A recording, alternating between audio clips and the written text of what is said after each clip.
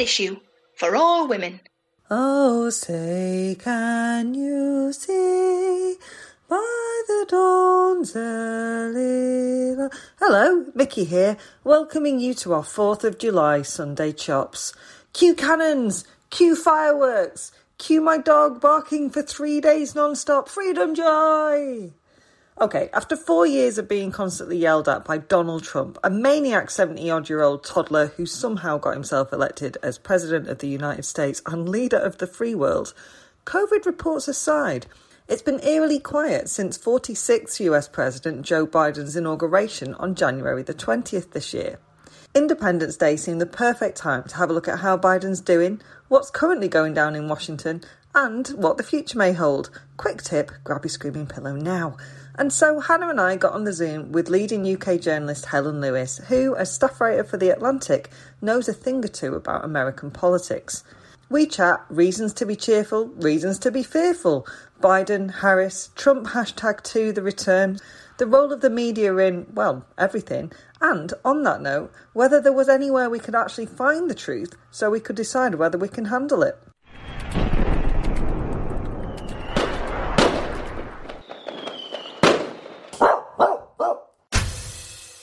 Hello, I am joined on the Zoom by journalist Helen Lewis, staff writer at The Atlantic, and, you know, one of our favourites. Helen, hello. Hello.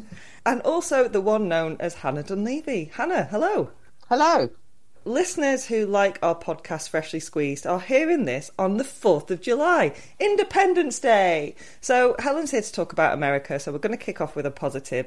Helen, what have Americans got to celebrate right now? Quite a lot, actually. I mean, number one being the fact that American democracy survived the 2020 election, which didn't always look like it was going to happen. You know, I think there was a time in which now is almost already being rewritten in front of our eyes. But the New York Times just this week put out an incredible documentary about the January 6th invasion of the Capitol building, which is really, you know, some truly scary stuff. Some of these kind of armed militia groups who have been plotting this for days, alongside a lot of people who'd fallen down kind of conspiracy theory rabbit holes. So, you know, I think that was genuinely, truly scary. And I think the next election isn't really, you know, in the bag in terms of definitely going to happen without any hitches. But, you know, it did happen. Joe Biden emphatically won the popular vote. He won an electoral college victory, and credit to Mike Pence, not something perhaps you hear very often in spaces like this. You know, he stood up and he certified that victory. So at a fundamental level, that's pretty good. The Trump Organization in New York has just unsealed a grand jury indictment about tax evasion for its chief financial officer. So I suspect Donald Trump may spend some of the next couple of years in and out of depositions trying to defend the way that his companies have been run financially over the last couple of years.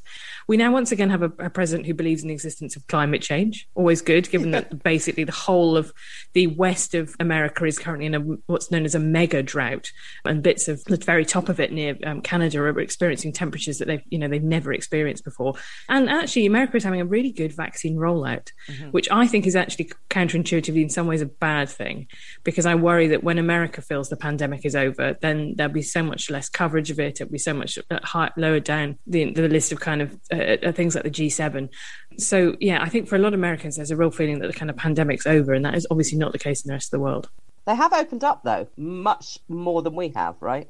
I mean, some places never even closed down. It was pretty much done on a federal level. So if you live in a red state, then, you know, you have people kind of who think that wearing a face mask is basically, you might as well just kind of castrate yourself and live in a hole. So there's always, I mean, so I think the combination of vaccines and kind of natural immunity due to the fact that people have kind of been out there catching it means that they're in a slightly different place to us.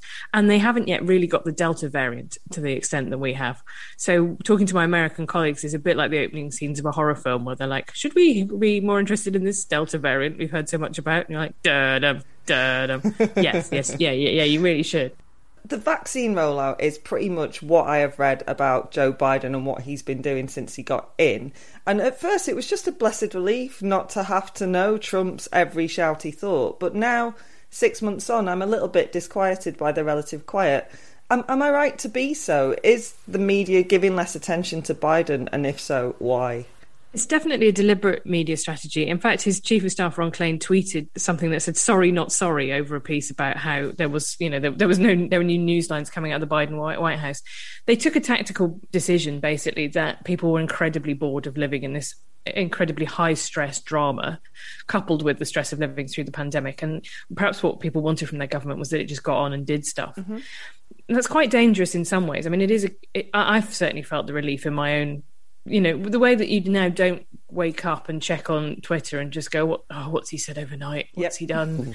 And the fact that to a mainstream audience, Trump is now absolutely nowhere. He's just not getting on the mainstream news channels because he's off Facebook for 2 years and off Twitter indefinitely. It's really hard to hear from him.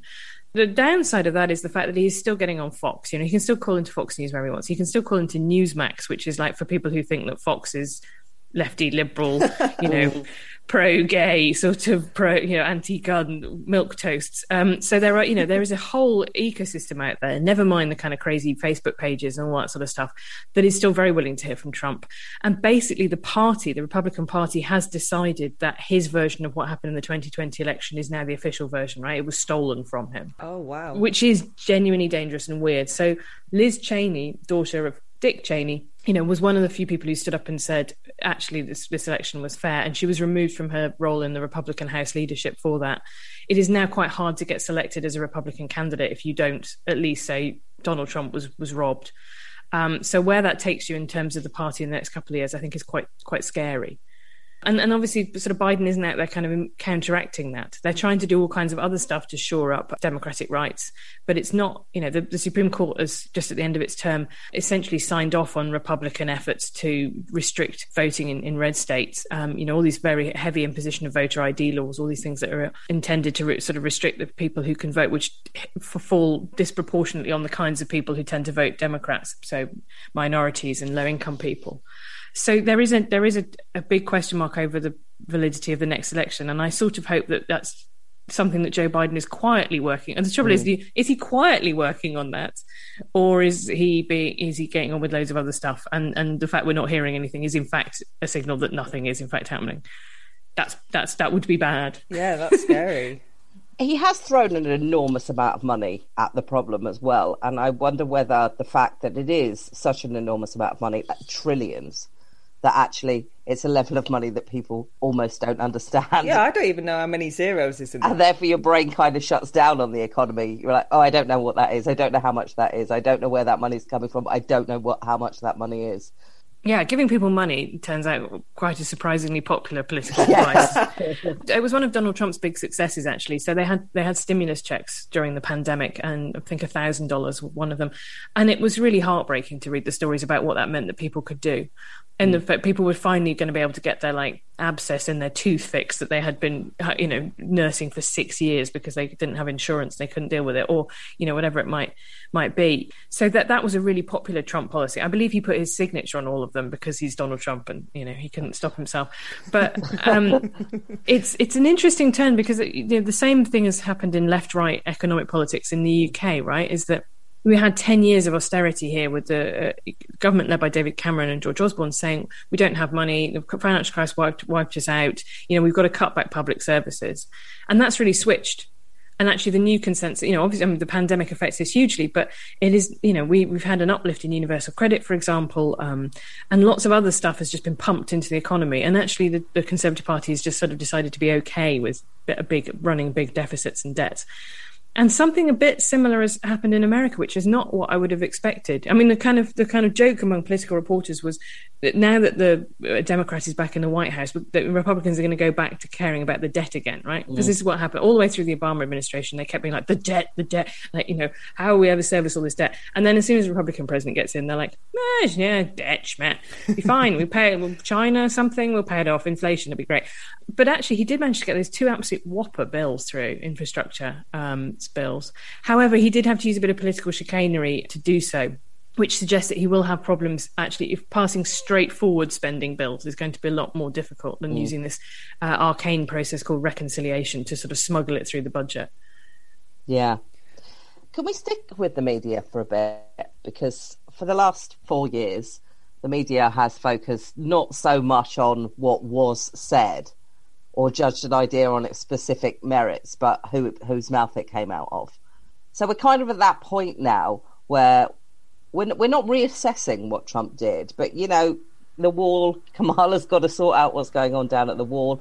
the lab leak theory is back on the table for whatever the merits of that are, and maybe not as batshit as when Trump first said it. So I'm wondering, have the last 4 years entrenched views so deeply in the media that there's no coming back from it? Is the left ever going to criticise Biden? Is the right ever going to give him a fair crack of the whip? Basically, has the media hamstrung itself a bit? I think it's really difficult to see how it comes back for it. So my ultimate boss, Jeffrey Goldberg, who's the editor of The Atlantic, interviewed Barack Obama for when his book came out, A Promised Land. And one of the things that he said was that when he first campaigned in 2008, he used to go to a small town in one of the swing states, so Ohio or Iowa or somewhere like that. And you'd meet the editor of the local newspaper. And the guy might be a kind of Republican. He might be like a little bow tie, kind of old-fashioned newspaper editor. But he knew that he ran a local paper. Both Democrats and Republicans bought it. Mm-hmm. And therefore, he said, even though that guy might be a bit opposed to you, might thought, Barack Hussein Obama, I've got a funny name, he would still be interested in hearing what you had to say. And that has gone. And that's gone in the UK as well. A huge, hundreds of local papers have closed over the last couple of decades here.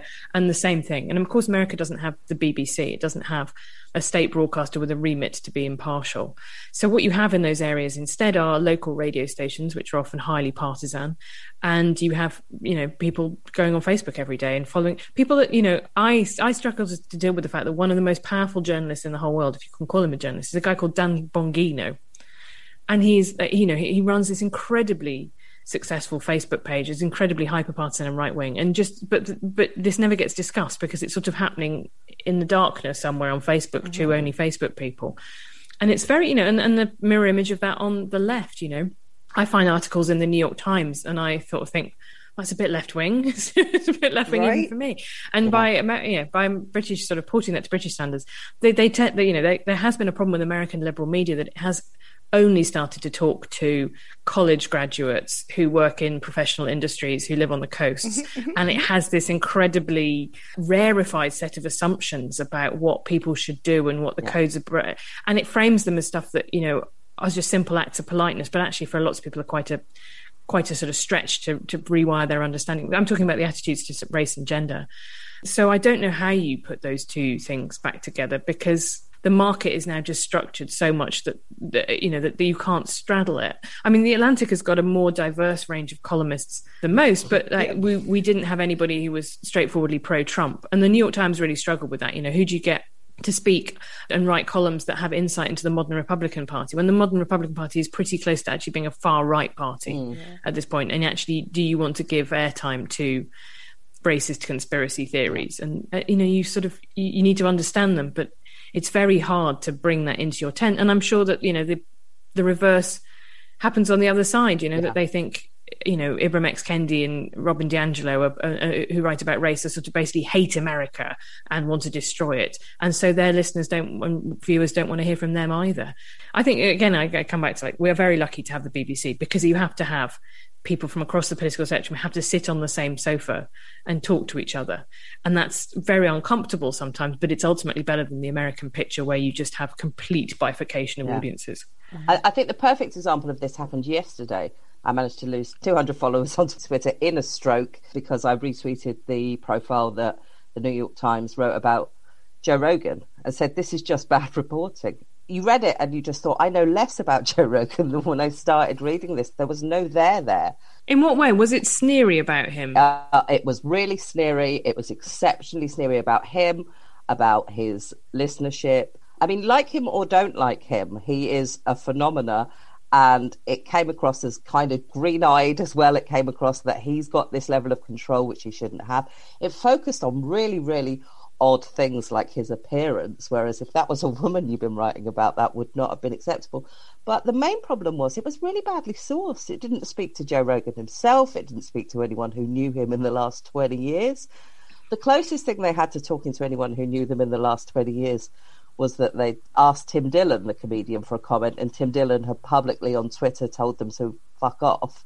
And actually, that isn't even news, because we all knew that because it was on Twitter a couple of weeks ago. So it was really poor. And I just thought, all you're doing is driving more people away from you, exactly the people that you should be trying to reach, non-college educated, middle class, coastal people. Yeah, I thought it was really disappointing.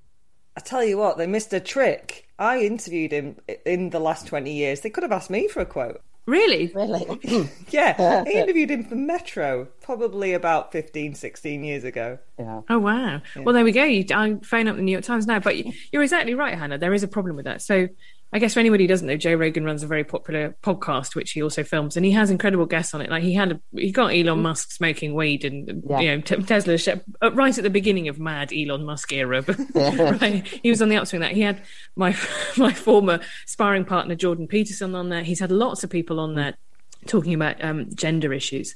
I think he's renowned as one of the most, I don't know how you'd say this, I guess, gender critical people. Like, for example, he was because his background is in mixed martial arts. He was very against Fallon Fox, a trans woman competing against women in martial arts. So he provides a kind of completely distinctive voice to what is assumed to be polite opinion. Mm-hmm.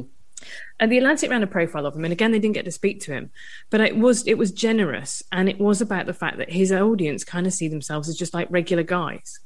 And actually, that's something I think that some of the more liberal media struggles to deal with, is the fact that lots of people are very happy just being regular guys. They don't want to be sort of incredibly special sunbeams. They just want to have a nice life and and see their kids and like have a decent house and all that kind of stuff. Like those very, I guess we were once called the bourgeois values. But the other thing that I find mad about the sort of Joe Rogan series is he's a podcaster like 2 hours long. I mean, say what you like, but he will have someone on who is like a neuroscientist and talk to them for 2 hours. I don't think there shouldn't be this sort of picking out his sort of most controversial bits does a grave disservice to the fact that he has a great spirit of intellectual inquiry. From which he comes and was like, hey, I'm just a schmuck, but I'm really interested in this. Like, tell me about your specialism. I would say the word I would use to describe Joe Rogan is curious. And I would say that in any sense of the word that you use, curious. That's what Joe Rogan is. He just is interested, and I think by wording questions in an everyman style, that's what appeals to people, because they don't feel like the answer is going to blow their mind. The worst possible thing you can do as an interviewer is to be really superior, because you're there on behalf of the audience, and you have to therefore adopt the posture of the audience, which is, I don't know this, but I might be interested to know this. I always think this when I'm doing interviews. It's not your opportunity to show off the huge amounts of research that you've done. Sometimes you have to sort of deliberately make yourself look naive. I can see Mickey being like, it's quite painful, isn't it, sometimes? Because then people go, oh, how stupid are you? And you're like, well, I'm not actually. I didn't know the answer to this question. Totally knew the answer, but but like, who wants to listen to me give a lecture? But I think that's one of the problems that the liberal media in the US has really got itself into. And your point about Tim Dillon making hay out of telling the New York Times to F off is really interesting, because there is a whole media ecosystem that is anti the MSM. Like, that's its whole thing. And it sort of overlaps with the kind of anti-wokery stuff, but it's basically, you're not going to hear this from the mainstream media. And it's like these people have now built themselves followings that are exactly the same size as the mainstream media. It's kind of, that's kind of fascinating to me. Joe Rogan has got an audience the size of the Washington Post or something like that, right? He just has. And yet it's sort of, they're sort of seen as being two completely separate entities, and he's the underdog to them, which is not helped obviously by the fact that Spotify employees tried to get his show pulled and stuff like that. Mm-hmm. Because that kind of anti-cancel culture thing I find really difficult to deal with, and it's definitely something we've imported from America, because ordinary people, by and large, don't get stuff written about them when they're cancelled. They just lose their jobs, and it's horrible. But there is also an industry of people who have been cancelled and have kind of parlayed this into future fame, and people find it really difficult to deal with the fact that both things are happening at once. I'm nodding, everyone. Because that is absolutely, it's so spot on. I think it's really, it's really hard to deal with the fact that, by definition, the worst instances you're almost certainly not hearing about, because they're happening to people who are right at the bottom of the food chain in terms of jobs and stuff like that. And because also, this is my other gripe about the modern media, there is a real drought in terms of funding for basic reporting. It's really expensive to do reporting. Everybody relies on the few bits of reporting that we have, but who are the people who are actually going to put the money into the loss leader to do that? And again, here we're very lucky with the BBC. America, it's harder, because you have the New York Times, you have the Washington Post, you have a couple of the big TV stations, but actually a huge amount of local reporting has just gone and been hollowed out, and that's the same thing. So you get these kind of campus controversies, and they're only ever reported from one hyper-partisan standpoint or the other. There's no one as an honest broker in the middle going like, let me give you the entirely fluid representation of this in which everybody has slightly done something wrong, rather than it being one way or the other, what's spun one way or the other. Oh, Helen, nuance. It's never going to catch on. No one wants it. It's like the bane of my life is the fact that no one wants it, it turns out. Well, I do, but then I get called a centrist fuck, so there we go. I'm sorry, I should stop calling you that.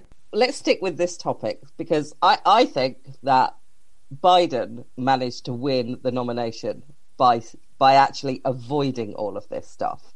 That's fine when you're running for the nomination, but when you're the president, you kind of can't. How surprised are you at how deeply he's thrown himself into the culture war since he's become the president? And how do you think non-Twitter America is going to respond to it? I definitely agree with you. It was absolutely vital during the election that he wasn't seen as, an emissary of hyper wokeness, whatever you want to call it. I know we're not really allowed to use that word, but it definitely describes something that people recognise. That kind of sense of sort of patronising, pious priesthood of people who've got the truth and, and they're annoyed that everyone else hasn't. To me, the key quote of that campaign is the bit when he said, do I look like a radical socialist man? Just this, I think that the fact that he was this kind of old white guy really helped him. And that really troubles me, right? Because it just, by definition, I think that a female candidate or minority candidate would have been seen as politically radical. Yeah. And it does a lot to explain actually why Barack Obama spent so much time talking about the post-racial society and that how, he wanted to be a president for all Americans, because he knew that his candidacy would be taken to some people as sort of like, an injury to everything, an idea of what they thought America was. And he had to offset that. So I think Biden started out with a huge advantage in not having to do that. But I also think he was very brave in basically completely getting off Twitter, not doing the kind of, leaping on there to do every corporate visibility day. I find it really difficult now because I don't know how you feel about Pride Month, which we've just gone to, but I just began to feel like I can't watch companies which trade in Middle Eastern countries that have institutionalized homophobia lecture me about the rainbow smile and how much they care. I just think, just sod off. Like, I'm not taking lectures from you on this. Barclays, I did tweet this the other day, but if the whole thing about Barclays, whether that's for right or for wrong, what Barclays have done involved in a Pride, that's not the issue with me. The issue is Barclays don't care about social justice. We learnt that in 2008. Why are we still falling for the idea that they are the bank of the people? I find it insane. Two excellent articles in The Atlantic. Helen, your article on woke capitalism, which we recommend a lot on the podcast and is so, so good. And also a more recent one that was about kind of people stealing the pride flag for their own ends, which again touches on this. A really good read as well. Yeah, I thought that was really interesting. And I think the moment that I began to think I'm just over all this stuff is when I found out the BAE Systems, the arms manufacturer, is a Stonewall diversity champion.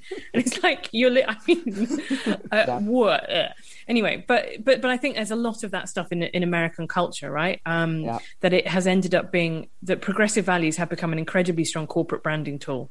So you get lots of companies that want to seem really progressive.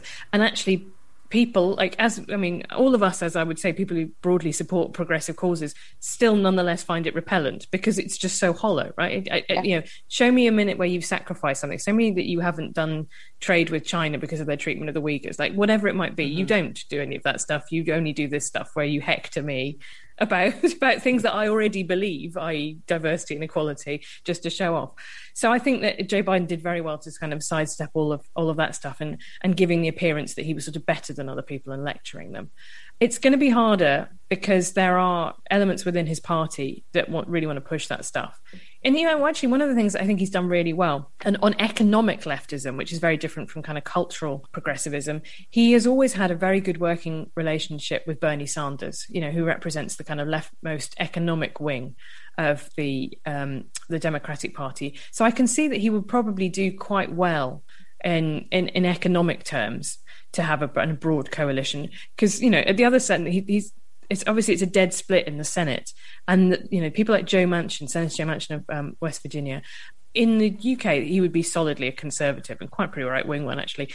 So actually getting things passed in economic terms, you've got to kind of get this line that goes from Joe Manchin to Bernie Sanders. That's tough to hold together, but I think with his personal relationships, that becomes easier. What's harder is how do you keep the bits of your coalition? So Planned Parenthood, for example, has sort of now become a kind of racial justice organisation and a transgender health organisation, as if the abortion problem had been solved.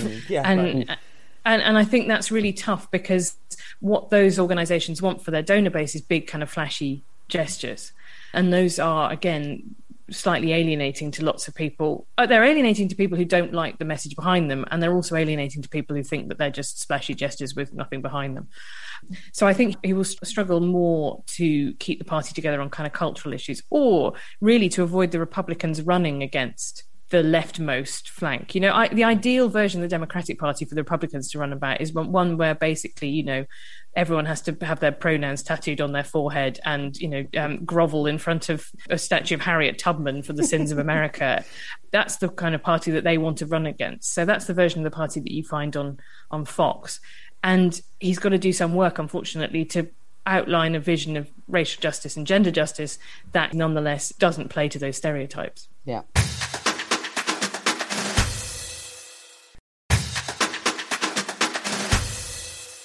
So you mentioned that Biden is an old white man, and you mentioned obviously he's quite good pals with Bernie Sanders, an old white man. So we've got another old white man in power in America. How up to the job do you think Biden really is? It's funny, isn't it? Because I watch people sort of saying, he's barely sentient, he can't string a sentence together. And then I watched some of the debates and I thought, he's fine. And from talking to all of my colleagues who've covered him for 20, 30 years, they will say he's not the dazzling megawatt politician he was at 50. Mm-hmm. But he was just a mere spring chicken at 50.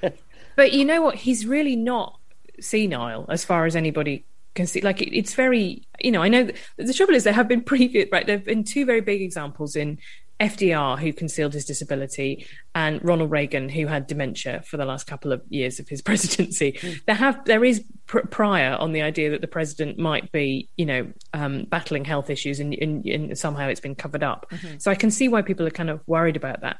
But I think on the evidence of, do you see him at the G7? He was sort of skipping around the Cornish beach, and I think I'm literally half his age, or less than half his age, and I think I'm not sure my appetite for spending another day talking to Boris Johnson about climate change would not be that high. Yeah, that's true. That's a good point. So I really don't think that you can actually conceal it. You remember there was all this stuff about Hillary Clinton because she fainted because she had flu on the campaign trail. She fainted at a 9/11 Memorial Day, and there was all this stuff about how she'd secretly had a brain hemorrhage and she was at death's door.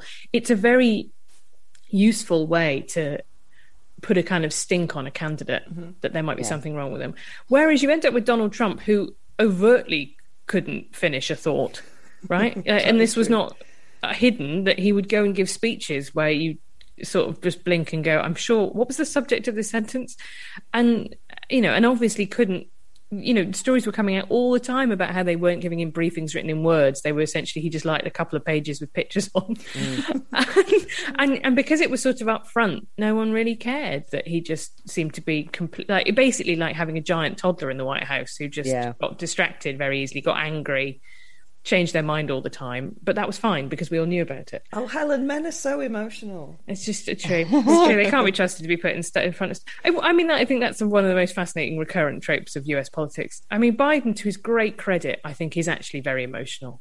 He's obviously suffered the loss of his son, and the way that he speaks about that to this day is still really, like, he will just well up in tears. And I think that is actually, again, something that connected with a lot of people, particularly after the pandemic, right? When so many people felt sort of scared and they felt they'd lost something. The idea that someone was kind, I think, was actually also a big deal. Yeah, I agree. Yeah.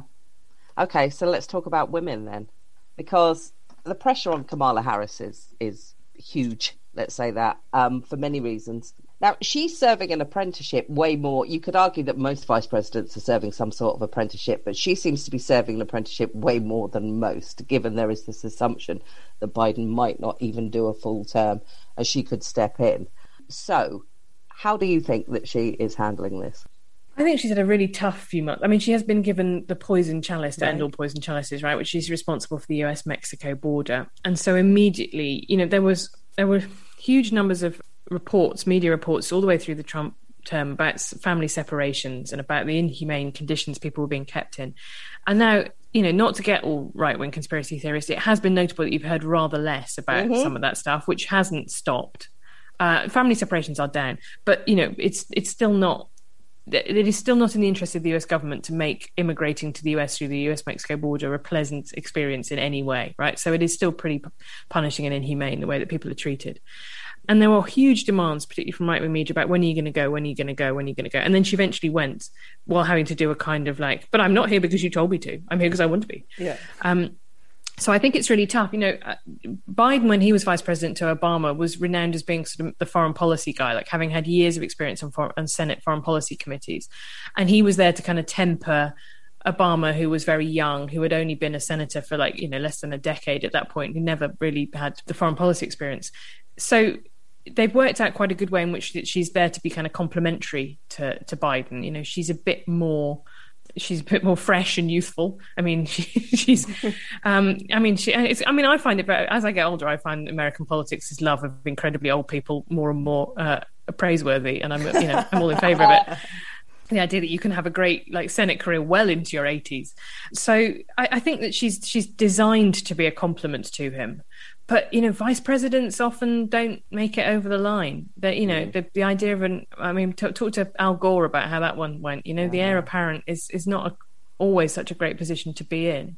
And she would have to do what Hillary Clinton did in picking Tim Kaine as her vice presidential running mate, right? She would have to pick someone sort of boring and probably, let's be honest, a white man, I think. That would be the truly radical campaign, is if you see Kamala Harris running alongside a woman, particularly a woman of colour in 2024, then you can be assured that something has really changed in America. But I would be very surprised if that happened. Yeah, I'm not going to go to the bookies with that one, Helen. Yeah, sorry. I might. I like a white. I've got money on Andy Murray to win Wimbledon. So. I think I've got money on Andy Murray to be our vice president. And I was going to say, I'm afraid he wasn't born in America, so he's not entitled to citizenship. Boris Johnson, however, obviously was, but renounced his American citizenship because he didn't want to have to keep paying tax in America. In fairness, America's tax rules are kind of crazy, right? That you have to pay, if you're an American citizen, wherever you live in the world, you pay tax to America. I mean, I sort of like that. For a country that's supposedly sort of so we can't possibly regulate anything. They're nonetheless very keen for people to pay taxes on their overseas income. Also, if you're British and you live there and you sell your property, you move to America and sell your property in whatever country you left from, you pay tax in America and in the country you left from on the property you sell.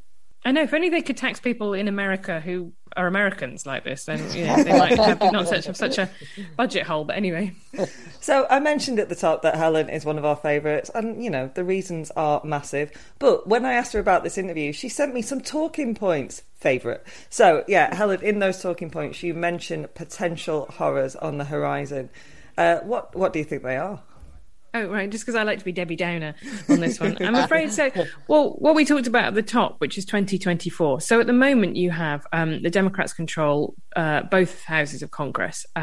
It's a knife-edge split in the Senate, but Kamala Harris as vice president has the casting vote. So currently, they can get legislation passed, but, you lose even one Democrat or someone who caucuses with the Democrats and you're kind of basically stuffed.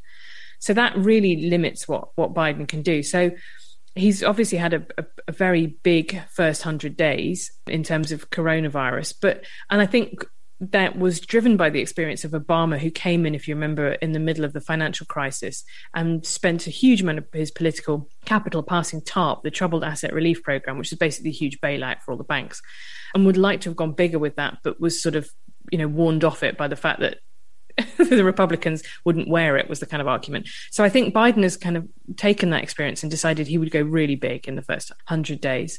But from here, it's really hard. There will just be continuous legislative gridlock.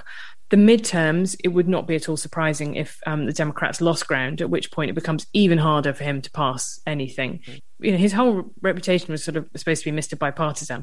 On high profile stuff, that's become harder and harder. There's still a lot of, lower level stuff that happens. But then you get to the nightmare scenario where, so Facebook, when they upheld the oversight board ruling to suspend Trump's account, said this will have to be for 2 years because they have traditionally had a higher bar for political candidates. And so the worry about that might be that Trump gets his Facebook account back just in time for kind of the Republican primary season and decides to have another crack at it. At which point he either wins and comes back and is now a full-bore, totalitarian, anti-democratic candidate, which is really the corner he's boxed himself into, or that in order to get elected, you have to have the kind of blessing of him sort of Marlon Brando-like in his lair in Mar-a-Lago. And so the Republicans become this very anti-system party, an evolution of what they currently are. At the same time, the Democrats haven't been able to strengthen the Voting Rights Act. So you have, real problems about people getting to vote, real suspicion cast on the voting process itself, which is already happening. You've seen what's happening in Arizona and Georgia. To me, it's sort of mad that America has electronic voting machines when it's an incredibly distrustful country of its elections. Right. Like, say what you like about paper ballots, but you can look at them; they're right there. But this last election was not a pleasant one for anybody who loves democracy. And of course, what you might end up with, if you end up then with a Republican-controlled Congress, is a refusal to certify the result if a Democratic president were elected again. And even, 3 or 4 years ago, that would have sounded like crazy talk. But I think that when you look at what happened on January the 6th, you realise quite how far down the rabbit hole a sizable minority of the Republican base has gone. Into things like QAnon particularly, and quite how many militias there are, things like the Oath Keepers, these very highly armed, the Proud Boys, these names that you kind of hear, who are just kind of guys with huge amounts of assault weapons and body armor, who are flock to Trump as the kind of, I don't think they've any got any particular loyalty to his politics even, but as an avatar of the kind of politics that they're, sort of dirty fighting street politics that they're kind of into. That's my worry. Everybody at The Atlantic was incredibly consumed by this story. This was one of our really big stories, and we're proud to have published lots of stuff about, really urging people to take this stuff seriously in advance. And I hope that people still are. Yeah. I look at it, I just think that the trouble is, this is in no way an endorsement of republicanism, but, the old style, what you might call reasonable Republicans, it's just incredible how republicanism has shifted from something that, you might say, I wouldn't vote for them, but, I might go out for a drink with them, to hang on, this person, how are they in any position of authority? Jewish space lasers, it's incredible. It really is. I'm all for them. I think we should have more space lasers. My brother keeps referring to it as that Death Star of David woman, which That's a great makes me laugh a lot.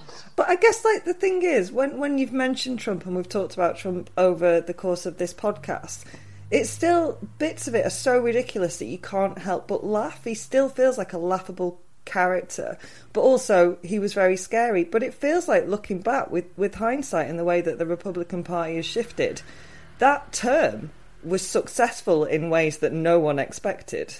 Oh, yeah. The most obvious being the fact that he managed to appoint an enormous load of judges, not just to the Supreme Court, where he got Amy Coney Barrett in the sort of last couple of days, let alone Brett Kavanaugh earlier on in the term. But, the Supreme Court now has a 6-3 Conservative majority, which has huge implications for all kinds of legislation.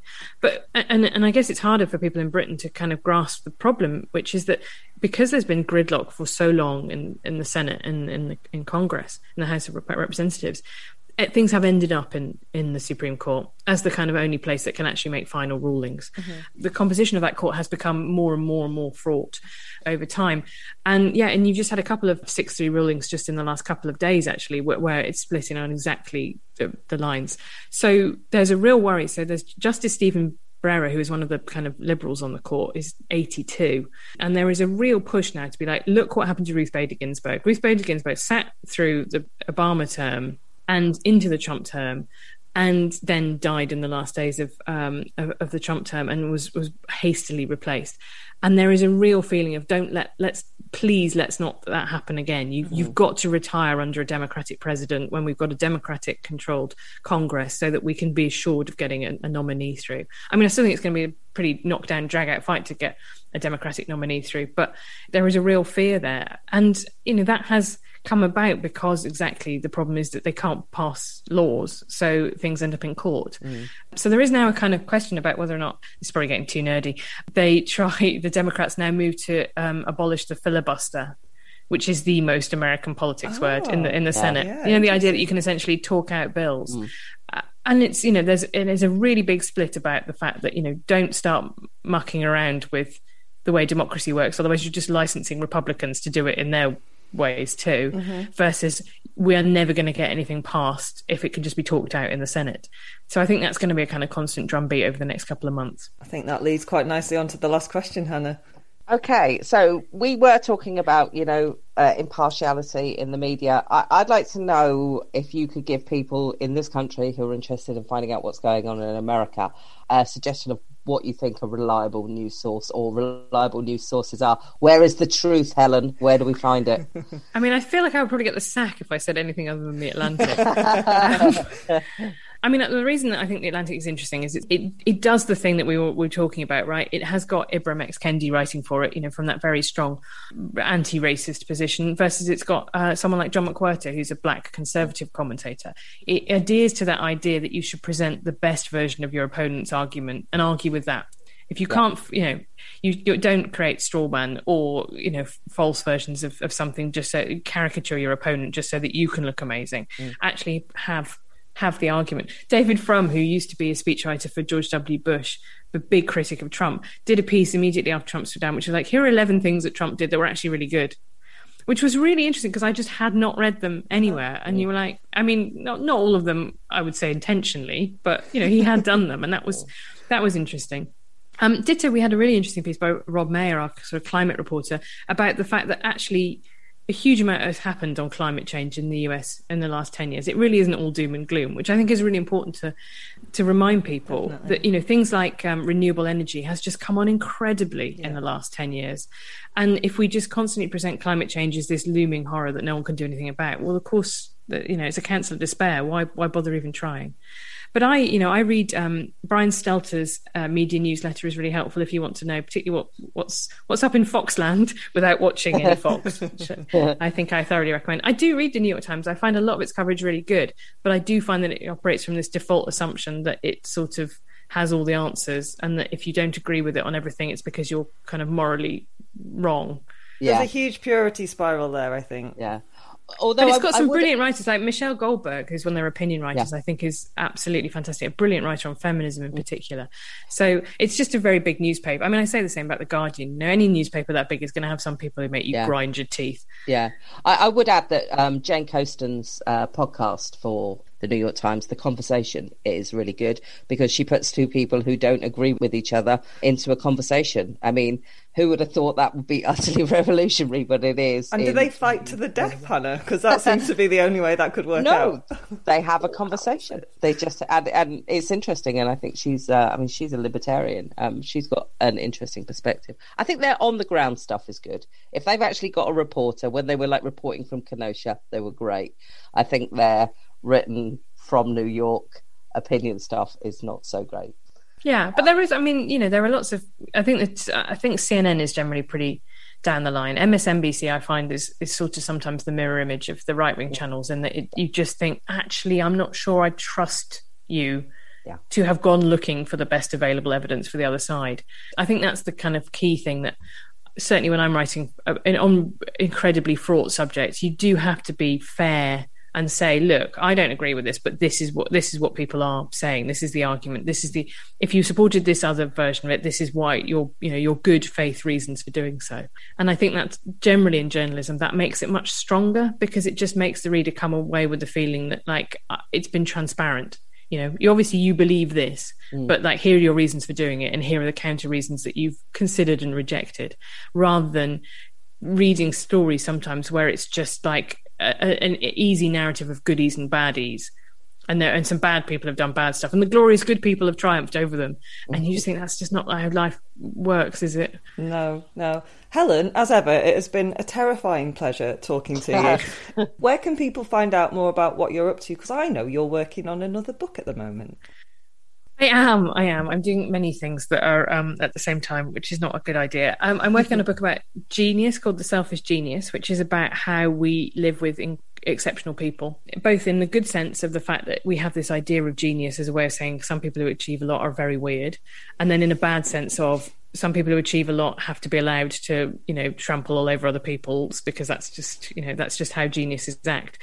So I'm deep in the weeds of research on that. I've got a little Radio 4 series coming up next month called Great Wives, which is all about the wives of famous men, and in the case of Gertrude Stein, a famous woman, and how they really contributed to their success. Amazing. And I have a Substack, because you have to when you work in the American media. It's the law, which is just helenlewis.substack.com. Please tell me one of those women is Eleanor Roosevelt. No, it's not Eleanor Roosevelt. It's although she would be a great subject for this, and the same thing actually. Lady Bird Johnson was also really influential in, particularly in getting LBJ to stand down, to not run again.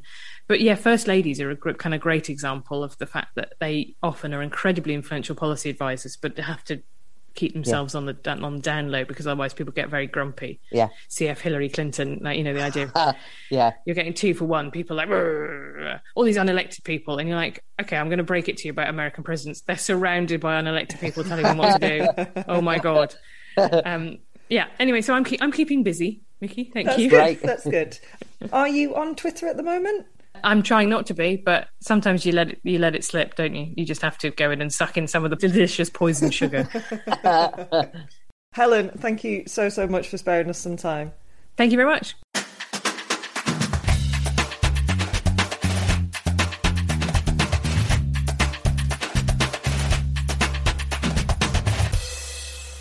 Standard issue for all women.